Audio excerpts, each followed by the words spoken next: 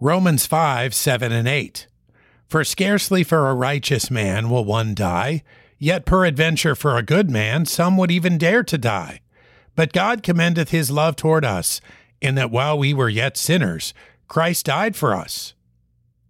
Jesus didn't accept our death sentence because he thought we were good enough people. The love of God came with an understanding of our wretched, sinful estate, redeeming us as a result of the Father's goodness, not our own. If we had been acceptable in and of ourselves, we would not have needed a Savior. These facts make what Jesus did all the more compelling. He was the only Son of God, while we were the enemies of God. He was entitled to glory and honor, while we were deserving only of death. He was capable of calling upon the hosts of heaven to prevent his death and humiliation, while we were helpless and bound for hell. Even as we struggled against God's will, he was suffering to fully embrace it. Jesus willingly endured the cross because of his perfect love. To reject his sacrifice, attempting to gain God's favor on our own, is a failing strategy and an offense to the Savior.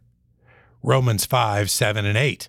For scarcely for a righteous man will one die, yet peradventure for a good man some would even dare to die.